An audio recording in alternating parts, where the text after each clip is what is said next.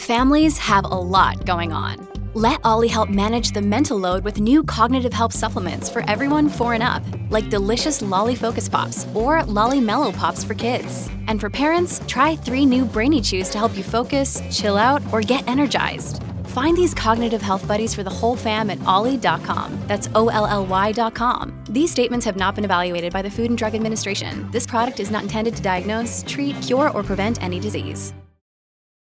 Look, Bumble knows you're exhausted by dating. All the, must not take yourself too seriously, and 6'1" since that matters, and what do I even say other than, hey? Well, that's why they're introducing an all-new Bumble, with exciting features to make compatibility easier, starting the chat better, and dating safer. They've changed, so you don't have to. Download the new Bumble now.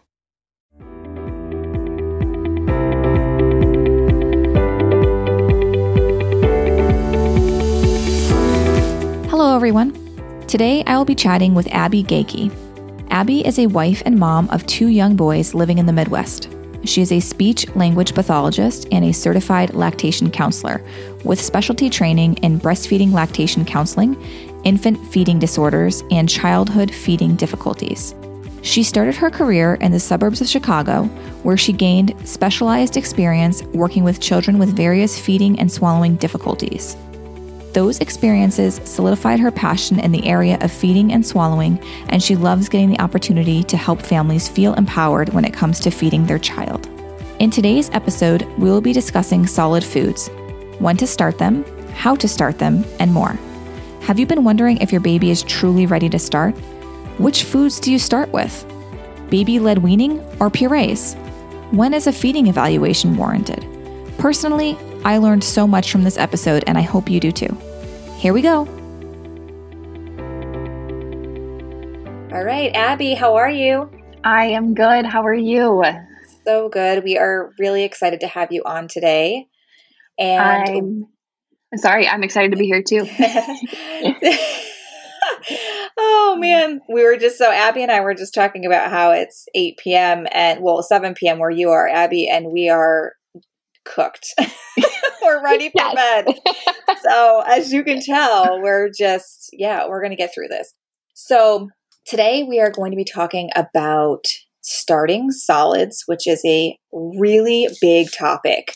Whether or not you start purees, whether or not you start with baby-led weaning, a combination of both, how to do it, when to do it, all those good things. So we're going to spend about 20 to 25 minutes talking about that, and then we'll dive into the community questions. Perfect. Why don't you tell us a little bit about why you're so passionate about the area of feeding and swallowing in children? Yeah, so I'm a speech language pathologist, and I think not everyone maybe understands that profession also includes specializing in feeding and swallowing, just because of the name of our profession, I think. Mm-hmm. But yeah, from the time I was little, I always knew I wanted to get into a helping profession. That's just kind of my personality. Both my parents were teachers, so I wanted to get into a helping profession. And then once I got into school, I found, my passion in this area of speech pathology, but the medical pediatric side of it.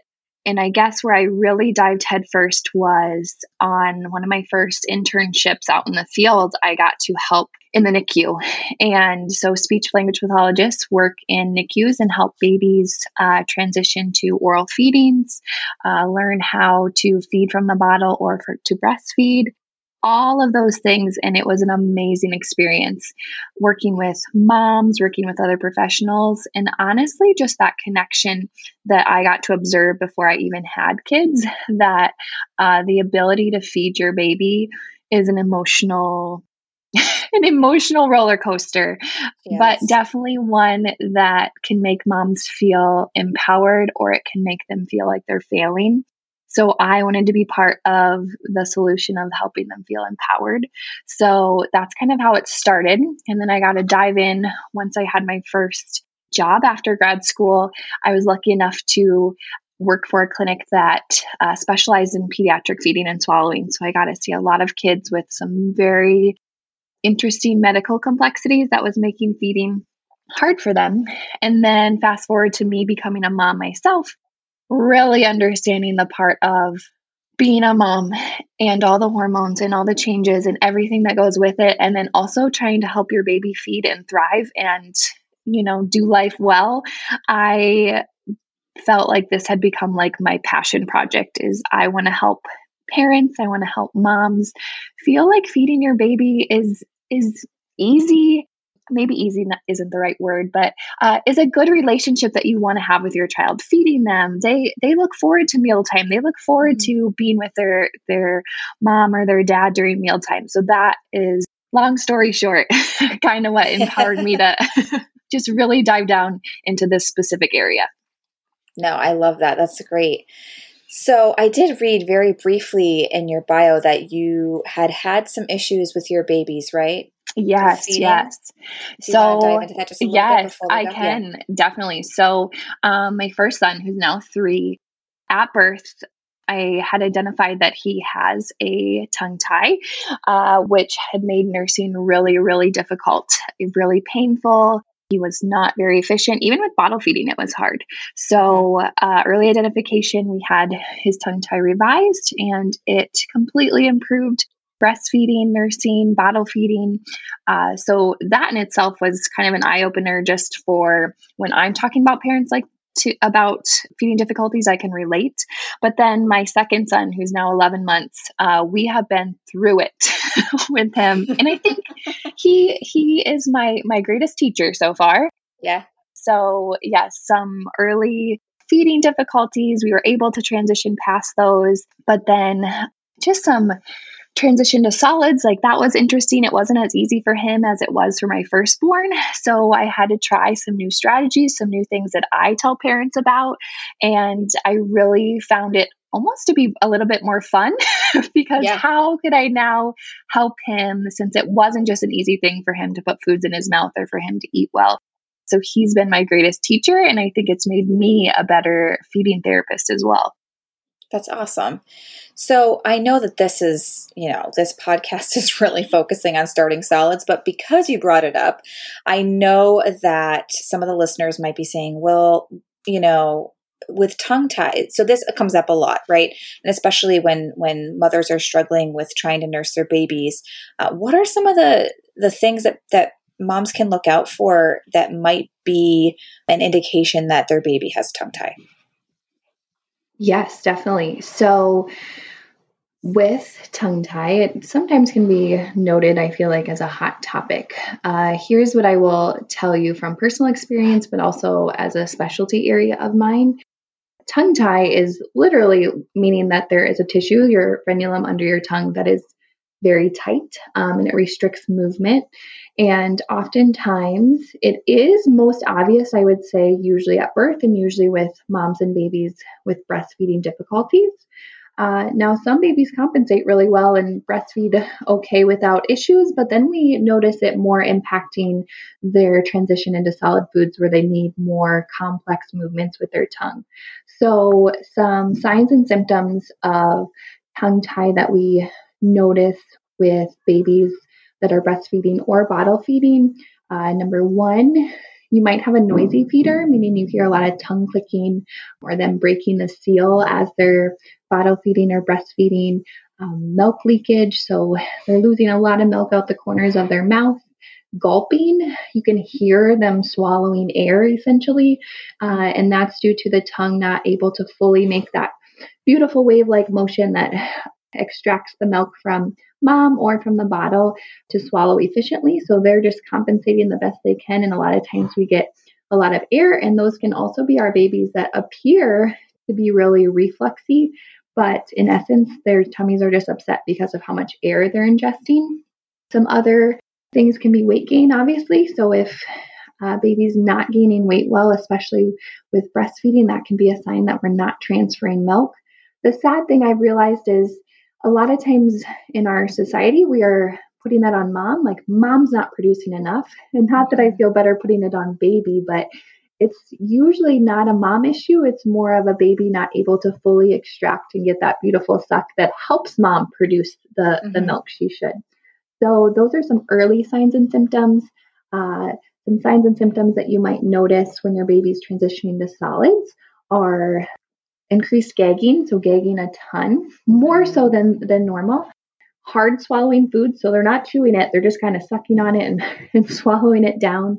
Obviously choking, so choking is a scary thing for sure, and it can happen by accident. But if you're noticing that every time your baby puts something in their mouth, they're choking a lot, that can be a red flag of tongue tie. Now, here's what I want to tell you is these can also be red flags of other things that I'll probably talk about tonight. So it doesn't necessarily mean right away, yeah, my baby has a tongue tie, that's why they're doing this. But what I'm going to tell you is please seek out a knowledgeable provider in this area, because not every pediatrician or not every ENT or not every dentist is specialty trained in this area. So they can go undiagnosed or unnoticed unless you go to a provider that knows what they're looking for and knows how to fully assess for it. So that would be my biggest takeaway is don't jump to the worst case scenario, but definitely seek out a provider that can help you. Okay. Now, would that be somebody like you, obviously? Right? Yes. Yeah. So I diagnose the functional side of things. And you might understand this, Lindsay. So from a physician side of things, they're going to diagnose the structure, what they see, right? So yes, I see a tongue tie. But then I get to go in and diagnose like, okay, what's the functional impact? Is it impacting feeding? Later on, is it impacting their ability to make speech sounds? All of those kind of things. So yes, a speech language pathologist, IBCLCs. So speech language pathologists can also be trained in lactation, but there's also specific lactation providers as well. So they can be trained in it. Occupational therapists, physical therapists who work with babies, they can all be trained in it as well. So yeah, reach out to people that you know on their website or on their social media page. It should say that they have knowledge in that area. Excellent. So let's jump into starting solid foods. What are the biggest indicators that babies are ready? Yes. Oh, this is a big one. I want people to really listen to these points. So it has nothing to do with age. I mean, it does in the fact of like between 4 to 6 months is usually ideally the best time. But it actually has everything to do with their gross motor control and their postural support. So I really, really want parents to take away that we want babies to be able to sit up with pretty much unassisted. So maybe if they're not fully independent, but they have some pretty good core trunk skills to sit up if, you know, they have a backside of a high chair on them and they're not falling over or leaning forward. Those are good signs. They have good head control. They can hold their head up. Those are big, big indicators of success in starting solids. Also, baby mouthing objects. So they're wanting to put their hands in their mouth. They're putting teethers in their mouth. They're putting anything they see in their mouth. That's showing that they have that hand-mouth coordination. And they're showing the skill of like, yes, I can bring things to my mouth and I like to explore with my mouth. And then just some other things are like, you know, maybe they're reaching for foods while they're watching you eat, or they look at you with excitement during mealtime or at siblings during mealtime. Those are some good indicators that they seem ready. But I hit hard on the trunk support and the postural support because I think about it if like you and I were just like laying on the couch and someone tried to spoon feed you, you're not gonna have good control of that in your mouth, right? Like it wouldn't look good. So to expect a baby to just be like kind of laying there and you're feeding them, you know, food that they've never had, like this is a brand new skill for them. That postural support helps them to have improved oral motor skills for feeding. So that is a big takeaway. Excellent. And I'm just going to add this in here. Just from my experience with 4 kids so far, every single one of my kids has been really completely different as far as this goes. And I will say that my 4th baby, who's now almost 9 months, she was my first to sit up really, really early. My kids just like doing things like on their own. They were all pretty lazy. But she was like, really, she was sitting up by like 4.5, 5 months. And she was like reaching for all of my food. And just, she was like my earliest baby to eat. Yeah. And I was like putting it off because I was like, I don't know, you're like 4.5 months, girl, slow down. Yes. I'm not ready for this. So I think I started giving her, you know, some things at like just over 5 months, but she was ready way before my other babies. So I like wasn't used to it. So it really is a, you know, baby to baby, analysis. It totally varies. It is. Yeah. And that's one thing where, I mean this in a loving way towards pediatricians, but it almost seems like with feeding, they hit an age mark and they're like, oh, now you can start giving them solids. Whereas, we don't do that with any other skill. We don't say Right. like, oh, they're 9 months, now make them crawl. Now they're Right. 12 months, make them walk. We build into those skills. And that's what I want parents to know too, is we build into feeding skills. And you're right. Some babies are like ready and raring to go. And then some babies, we do more like look at 6, 7 months sometimes, just depending on their skill level. Yeah. Okay, so I know this is a really hot topic. We were discussing this before we started the interview because, I'm like in the midst of this right now with, my fourth, and I've always like just done a combination of baby-led weaning and purees. Like I'll get nervous and then I'll go back and then I'll I only have this in my fridge, so we're doing this today. And so I've never really been one or the other. And so I'd love for you to discuss, baby-led weaning versus puree feeding. Is there a right way? Is one better than the other? You're right. It's a hot topic. Here's what I will say. As a feeding specialist, I will tell you, if you are feeding your baby and it is a pleasant experience, you are doing the right thing. You're doing the right thing. So I do also believe in a mixed view of using puree feeding and baby-led weaning.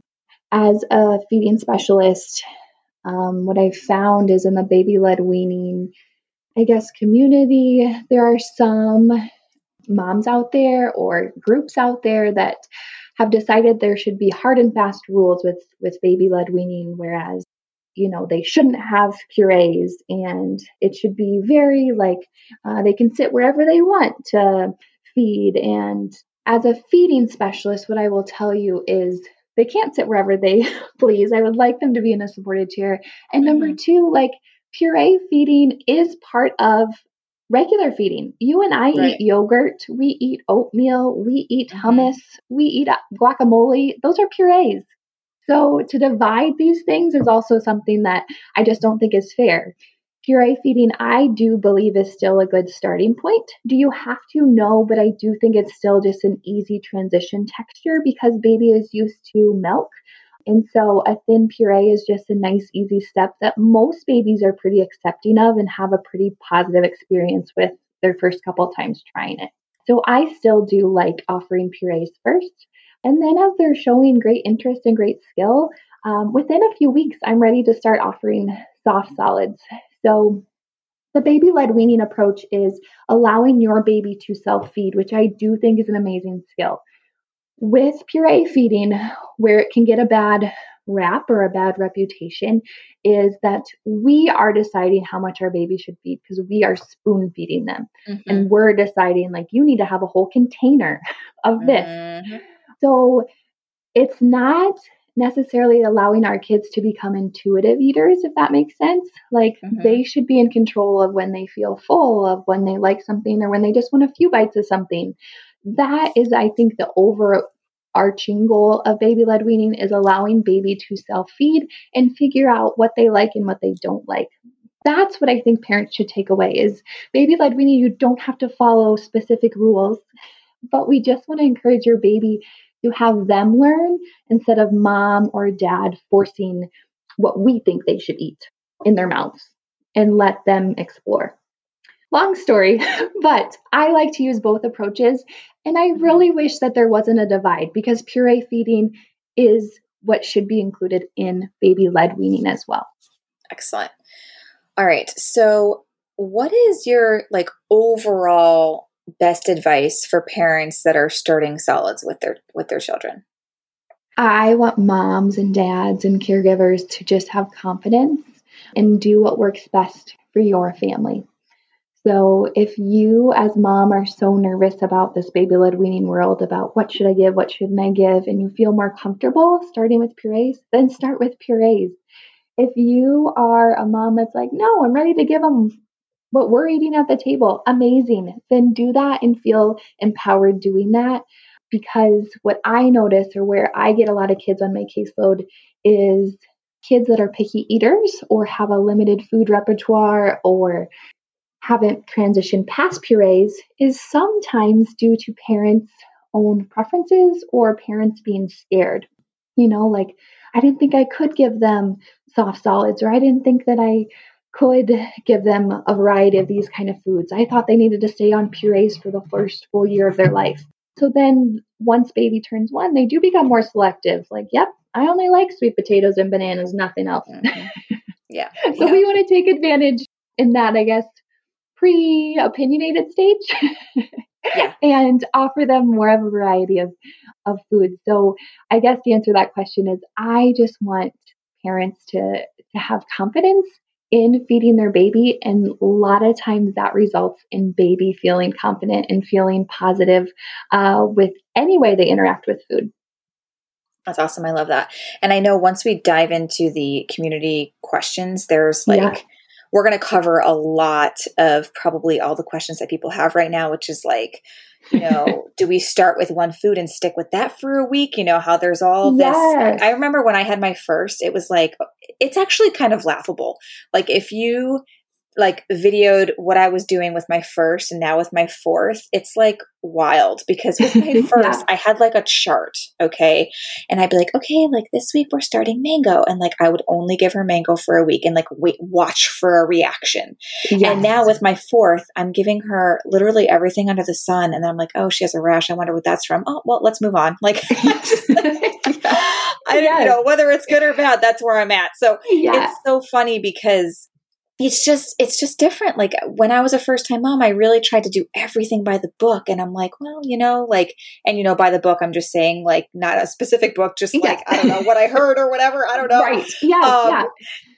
So we're going to be covering like a lot of questions. So just stay tuned for those. The one last thing I wanted to ask you though, is when moms start to feed, when moms and dads start to feed their child, is there anything they should be looking out for as far as, when a feeding evaluation might be warranted? Like if the baby is having some issues?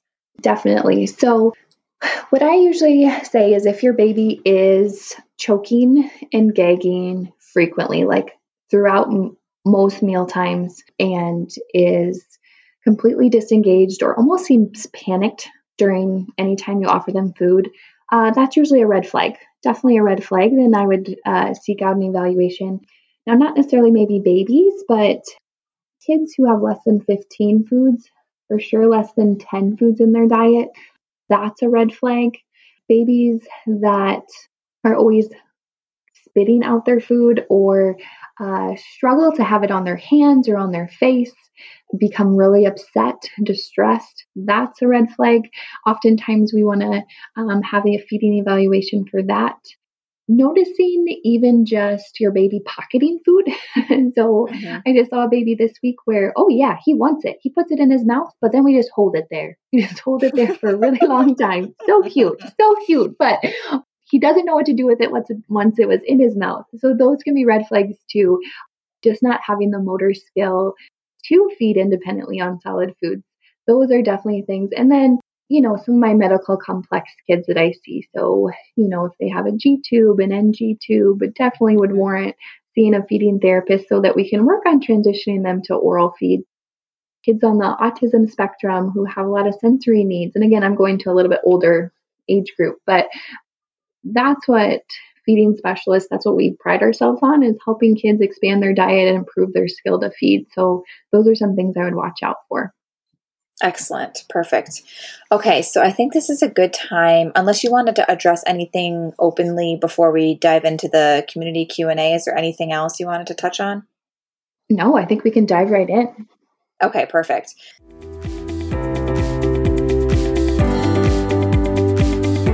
So I'm actually just going to, some of these are related to like how old the baby is. I wanted to start, let's see here. Oh, perfect. Okay. So the first question I pulled up was, is it okay to go slow even at 6 months? Example, one food at a time for several days. So what is your recommendation here? Is it recommended that you start with just one food, or actually, you know what?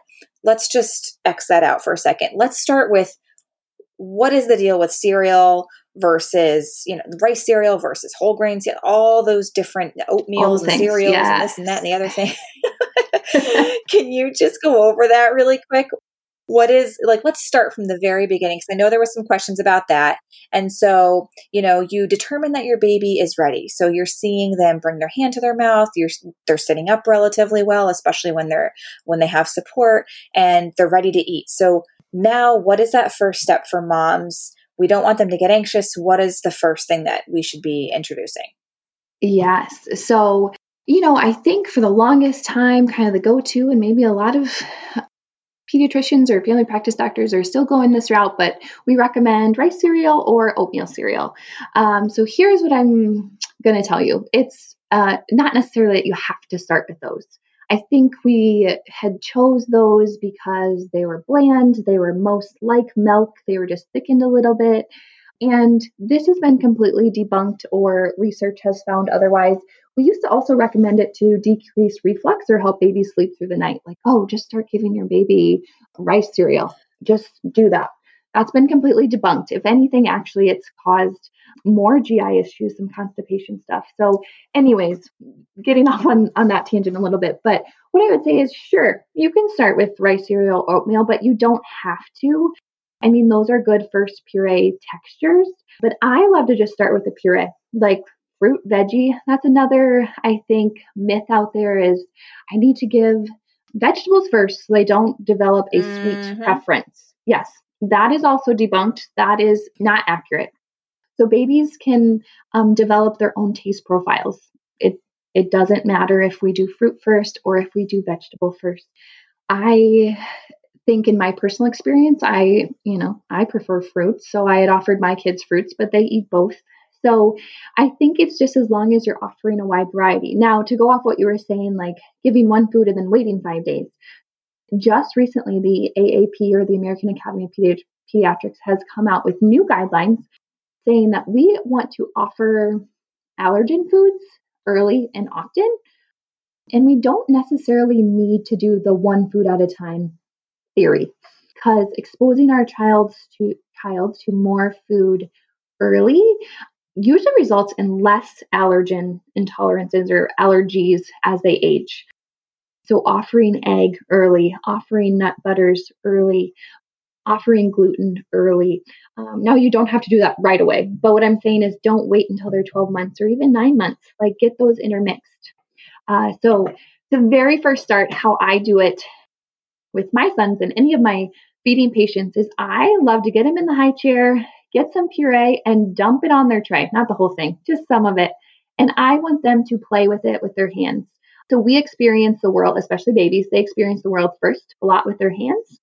So allow them to do that. And then most babies love that hand-to-mouth association, especially in those early months. Between 4 to 6 months is prime time for that. So let them bring that puree to their mouths first. So we are letting them be in control. I guess maybe I don't know if it's a pet peeve or something I cringe at when I see, is when we give babies their very first spoonful of puree that they've never ever had before, and they give that kind of like cute, like, oh my gosh, what is this in my mouth face, and kind of like spit it out or push their tongue out. That's normal, and that actually doesn't mean they don't like it. They've just never had it. So that's why I like them to experience it first on their hands and with their other senses, and allow them to bring it to their mouths first. And usually after they've had that experience, they will allow you to bring the spoon to their mouth and start opening and working on those spoon feeding skills. But that's how I start both of my boys, and then also a lot of my feeding patients, which some moms are like, what? You're dumping, you want them to get messy?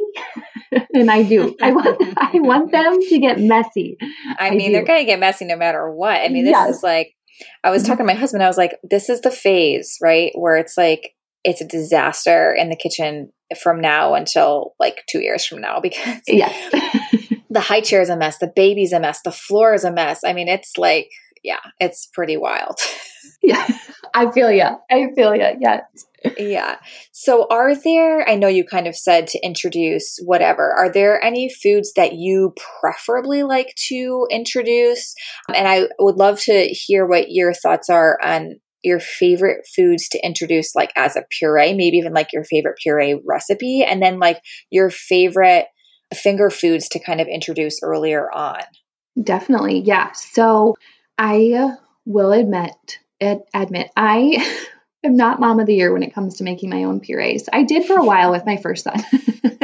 um, but then I have used the store-bought ones. But like I said, with purees, I don't like to stay on them too long. They're kind of just like the early feeding experiences, but I do like the go-to like sweet potato, banana, what's my other one? Oh, squash. So those are more bland, easy flavors, it seems like, for babies to very first start with. And they're more of a creamier puree. Sometimes the acidity of like applesauce or even like peas or things like that can sometimes really, as a first flavor, be kind of strong. Not that we can't offer it, but as a very first exposure, I just like prefer some of the creamier ones. But if we're starting with finger foods or, the baby-led weaning approach, I love to start with bananas. And you'll find on my page, there's different ways to present a banana that's in a safe way. I also love, again, sweet potatoes. So roasting a sweet potato and then cutting it into wedges. So here's a big thing that I want to stress to moms that feel confident starting very first off with the baby-led weaning approach is between 6 to 9 months is when babies' fine motor skills, they're in the palmar grasp phase, which means they kind of just grab things with their fists. So present foods in strips so that they can grasp them and bring them to their hands or bring them to their mouth, and kind of gnaw on them and mouth them, just like if they had a teether in their hand or a pacifier in their hand. As they get closer to 9 months, that's when they develop more of that pincer grasp. So cutting things more into smaller cube-shaped things is easier for them because they're learning that skill. Early on, you're just going to see them kind of rake it, and most of the time just rake it off their tray if it's in too small a pieces, just onto the floor. Yeah. So not that you can't, but there's just going to be more success of it going to the floor than to their mouth. So definitely when you're first starting solids, I suggest, yes, giving them long strips of food. So even like a scrambled egg, like cut it into strips so that they can hold it and pick it up that way. Any roasted vegetable or blanched vegetable, that's a great way to just soften those foods. I don't suggest raw vegetables unless they are highly, highly, highly supervised and they're just using it as like a chewing practice, almost like a teether. So, like a raw celery piece or a raw carrot. Yeah, we do that a lot. Like when I'm cooking dinner and I have her in the high chair, like right next to me, I just cut up an apple and I'll give her a big chunk of it.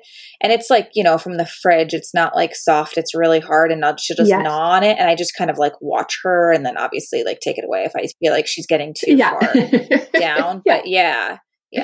So those are great for that. But this early on, they're, at higher risk of choking. So we definitely do want to be careful. And to go off that, so, the fear of choking, I hear that all the time with parents is like, I am so scared they're going to choke. So babies have gums, right? Most of them don't get molars until they're 2 or 18 months and beyond. So that's why I also think sometimes parents stick on purees too long. But I think about it like this. If it's a food that you can mash pretty well down in between your fingers, then that is safe to give your baby. Because that's similarly to their gums, right? Like what can they mush down with their gums? Then it's safe.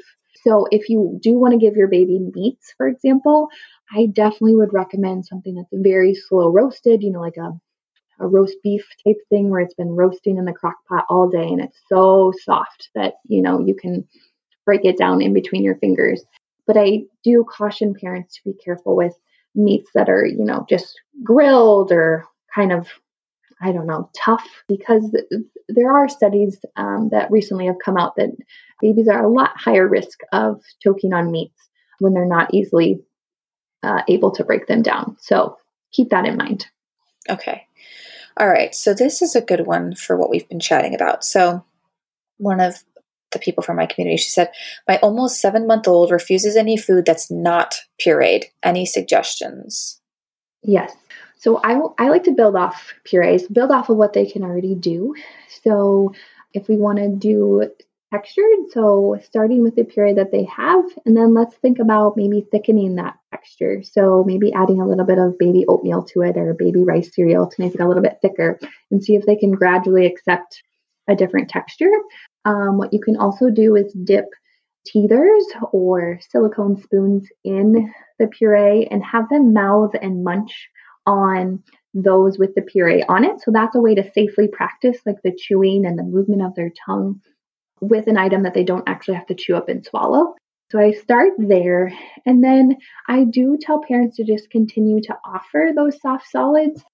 Give them the opportunity first. If they just touch it and mush it in their hands, but then throw it off their tray, that's still a positive experience. Keep exposing them.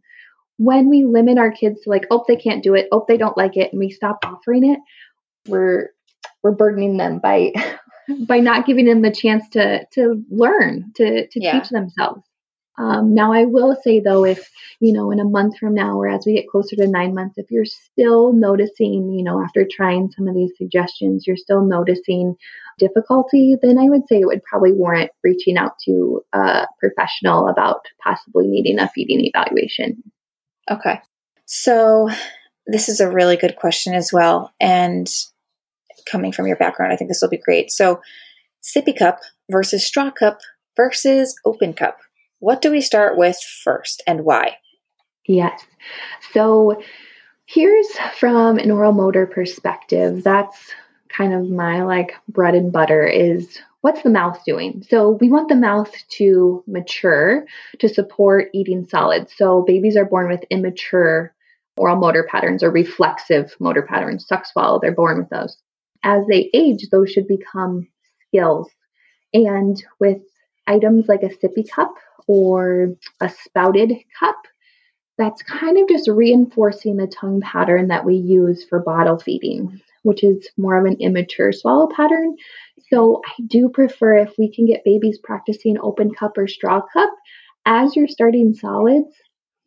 That's great practice. Now, are sippy cups all bad? No. I'm a mom myself. We go on trips. Sometimes I got to use a sippy cup. Mom shame here. No mom shame. But we got to work on the skill early and often because the recommendation is also that you rid your child of their bottle by 12 months. Well, a lot of times that's alarming to moms because it's like, well, then what? Because, right. I mean, sure, they can take a sippy cup, but we haven't even practiced open cup or straw cup. I use a medicine cup. So I give my little 11-month-old when he started solids, like I put water in a medicine cup while we were doing spoon feeding and I'd help him bring it to his mouth and just practice. Honestly, It's pretty much water play at this point. And it's small. Medicine cup is small. Yeah. But it's just practice. And same with a straw. So I love, using more of like a silicone straw so they can chew on it because that's what they'll do first. And then I like to dip it in water so they can try to kind of mouth it, but then they'll try to suck water out of it. And then just offer them the straw. And a lot of times babies will chew and mouth it, but then they usually by accident do suck some up. And that's kind of how they learn to start drinking from the straw. So right at 6 months, start offering the open cup and the straw just while you're doing puree feeding or finger food feeding.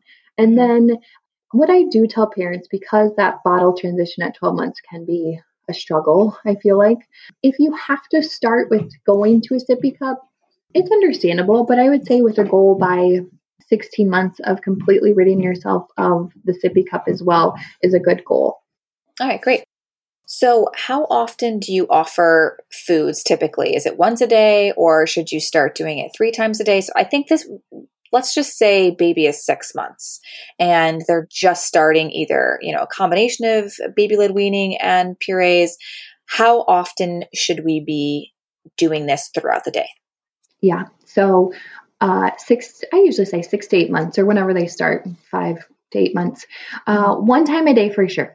Like if we can just get 1 time a day, because if we think about it, their primary nutrition is still breast milk or formula. That's their primary nutrition. And yes, this practice matters, but sometimes we only have small windows, especially, all of us moms who have busy lives. We only have small windows to offer our baby. So starting with for sure just 1 meal a day between that 6 to 8 month period, I encourage. Now, if you can do 2, great. But yeah, once we get closer to 8 months, between 8 to 10 months is then when I say, let's bump it up to 2 times a day. And then by 10 months up until they turn 1, start offering 3 times a day. You can do some snacks in there if you want. But as they get closer to 1, we want it to look more like our meals do, breakfast, lunch, and dinner, some snacks in there. Great.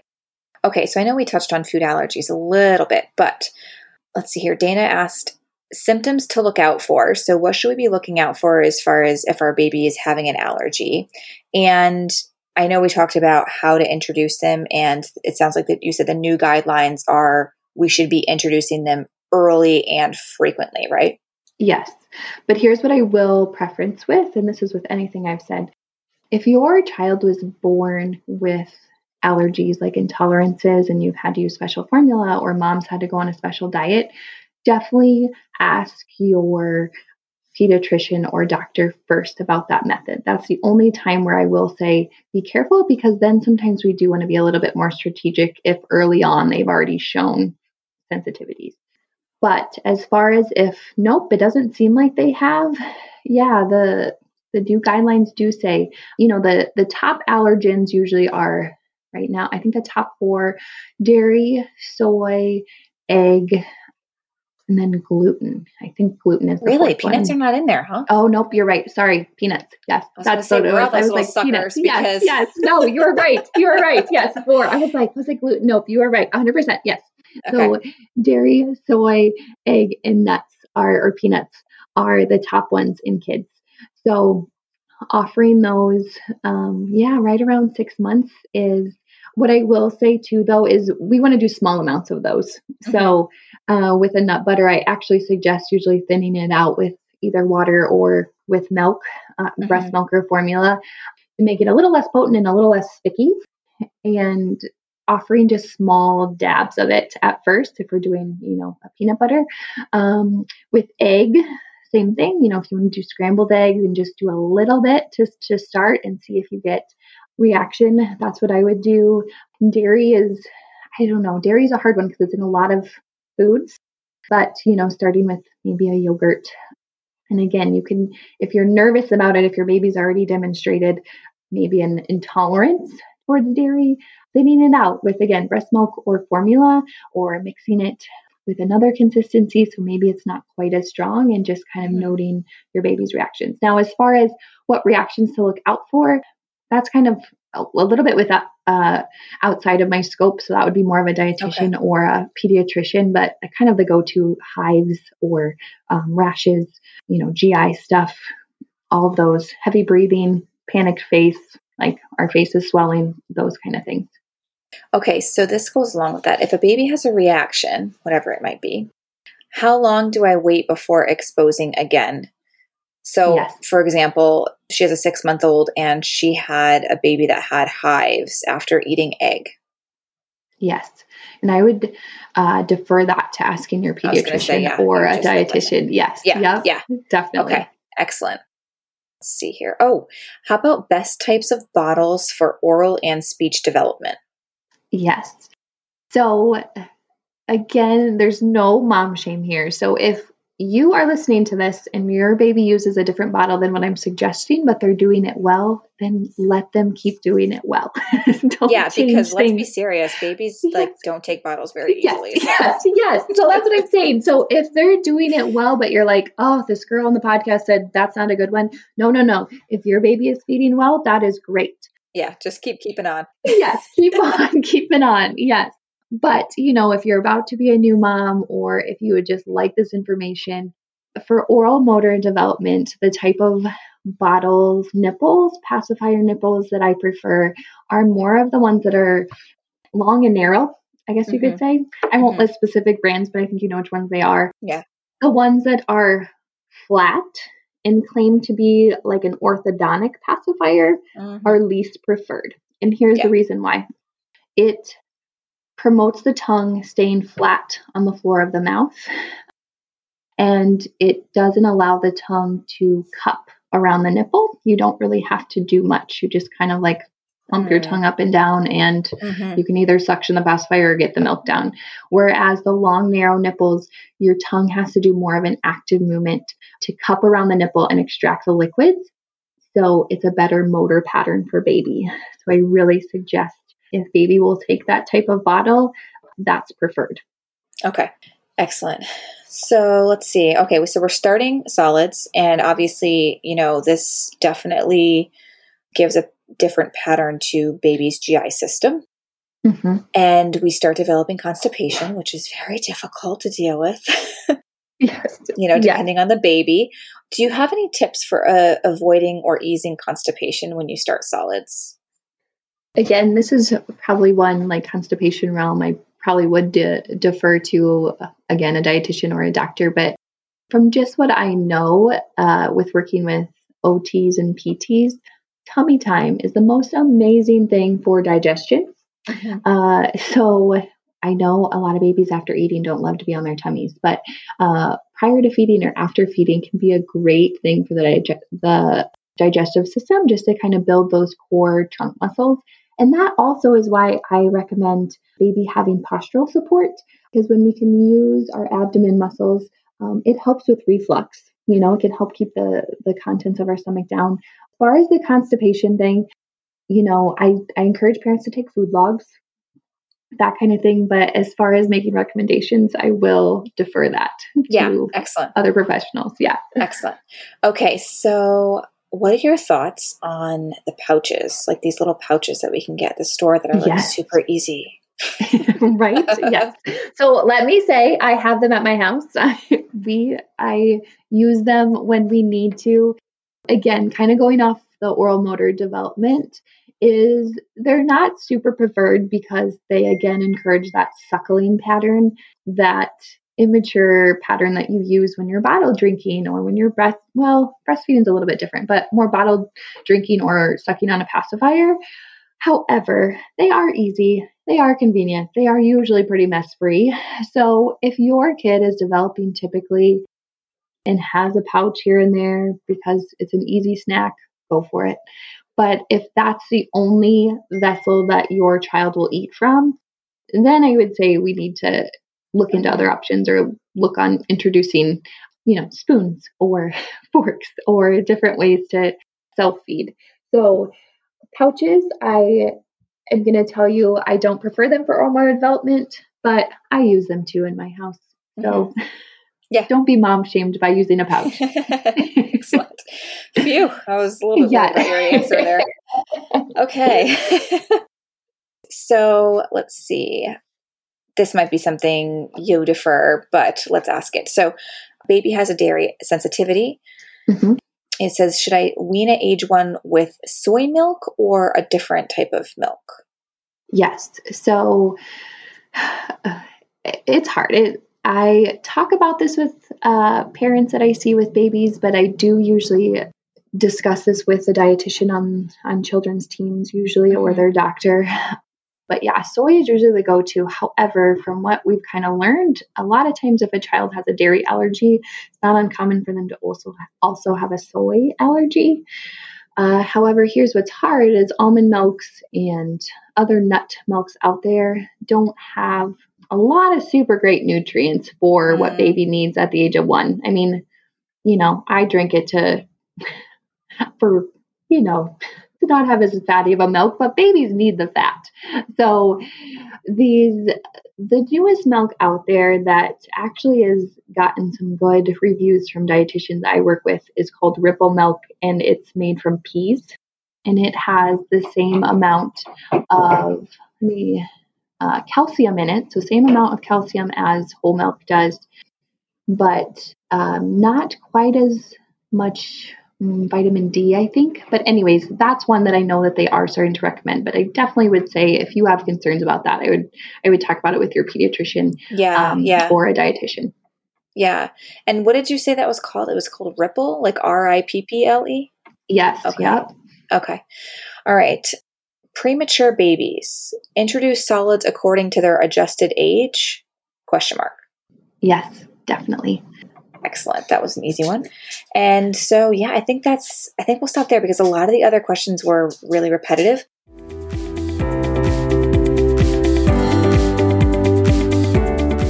So I'm just going to end with 2 random questions that I ask all my interviewees.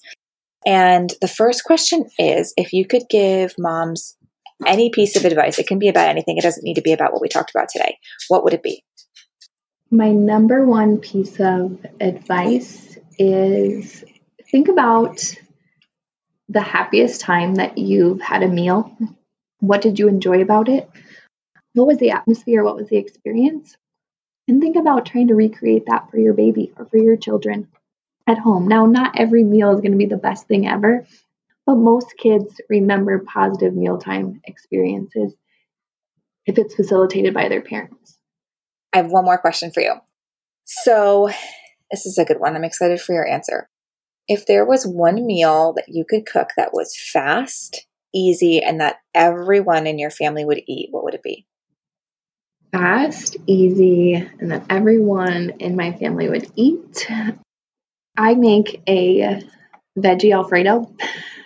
Yeah. That's kind of my go-to. I know that seems maybe more complex, but let me tell you, I do buy the dairy-free Alfredo sauce. But I love to just saute a bunch of fresh veggies, squash, zucchini, peppers, and throw it in with chicken if you want. And I use whole grain pasta, regular pasta, or I love to use chickpea pasta. Kind of loaded with, vegetables. It's loaded with the sauce. And that's kind of my go-to meal that I usually make when I'm in a hurry, which maybe doesn't sound as easy, but it usually is. Yeah. I mean, any type of a pasta dish, I feel like usually, like tonight, I just did pasta and meatballs. Called it a day. And not like I'm rolling my own meatballs over here. These are frozen. Yeah, so. That's what I mean. Yeah, yes. I like that. Use I what love you that got. idea. Use what you got. Yes. And then with my 11-month-old, I separate that. So I give him veggies in one part of his plate and then noodles on one part. So, that's where we're still kind of learning. Mixed textures are a little bit difficult yet, but we'll get there. So I'm curious, the dairy-free Alfredo sauce, is there one that you like? I do the Primal Kitchen brand. You like that one? I do. I like that one a lot. I like so they have just a regular Alfredo one and they have a garlic Alfredo one, and I really like the garlic one. Yeah. So the reason I say dairy-free is, yes, my 11-month-old is dairy-free. So we've kind of changed our whole household in the last Oh, yeah. You said he was months. really complicated, right? Yes. I told you, he's teaching me. And so that's where we've had experience with too. When I brought up the pea milk was, and I don't like calling it that, the Ripple milk. Yeah. Is that seems to be the best substitute once he's done with breast milk, because I don't think whole milk will be something that he can transition to right away. Right. Well, this was really great. I'm so excited that you were able to take some time out for us and answer all of our questions. Is there anything else that you think that we might have missed throughout this that you wanted to add?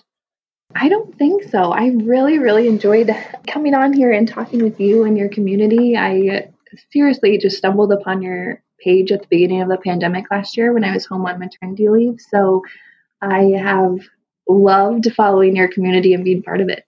Oh, we loved having you. I'm so excited for this to go live.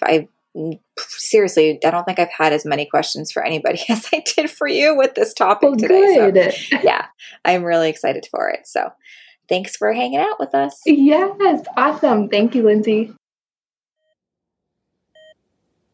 Thank you so much for hanging out with us today. All resources mentioned in this episode can be found in the show notes on lindsayandco.com. To continue these important conversations, head over to Motherhood Meets Medicine on Instagram. Let me know what you learned from this episode and who you would love to hear from next. I always love getting feedback from you. If you're finding value in this podcast, please rate, review, subscribe, and share with a friend. This will help us to reach even more women from around the world. I'll catch you next week. Until then, don't forget to find some time to unplug, unwind, and have a little fun.